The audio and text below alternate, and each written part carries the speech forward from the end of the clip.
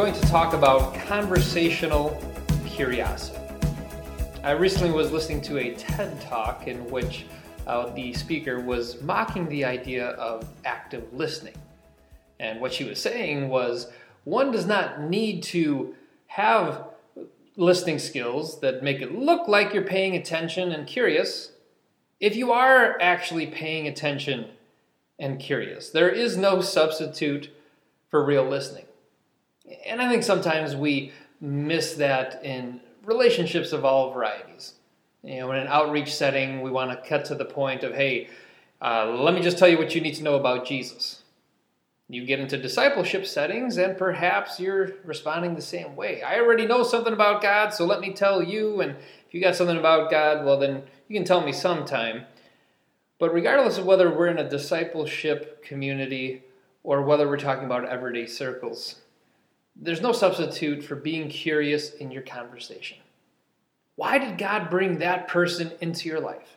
Out of the 7 billion people that there are in the world, why is this pocket of people in front of you right now? What does He have in store for them through you? What does He have in store for you through them?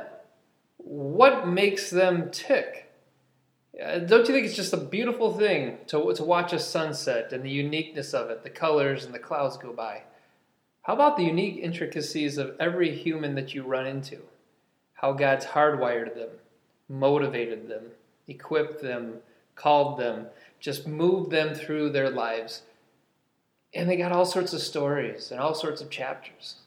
Sitting down with another person is kind of like reading a good book for the first time, if you can get them talking. And so you ask them questions, and people who really feel like someone wants to hear them, they will keep talking. Everyone's got a story to tell. They're just not sure who's ready to listen to it. So, whether it, again, is in that discipleship community or in your everyday circle of people who may not be interested in God at this point, the same thing applies.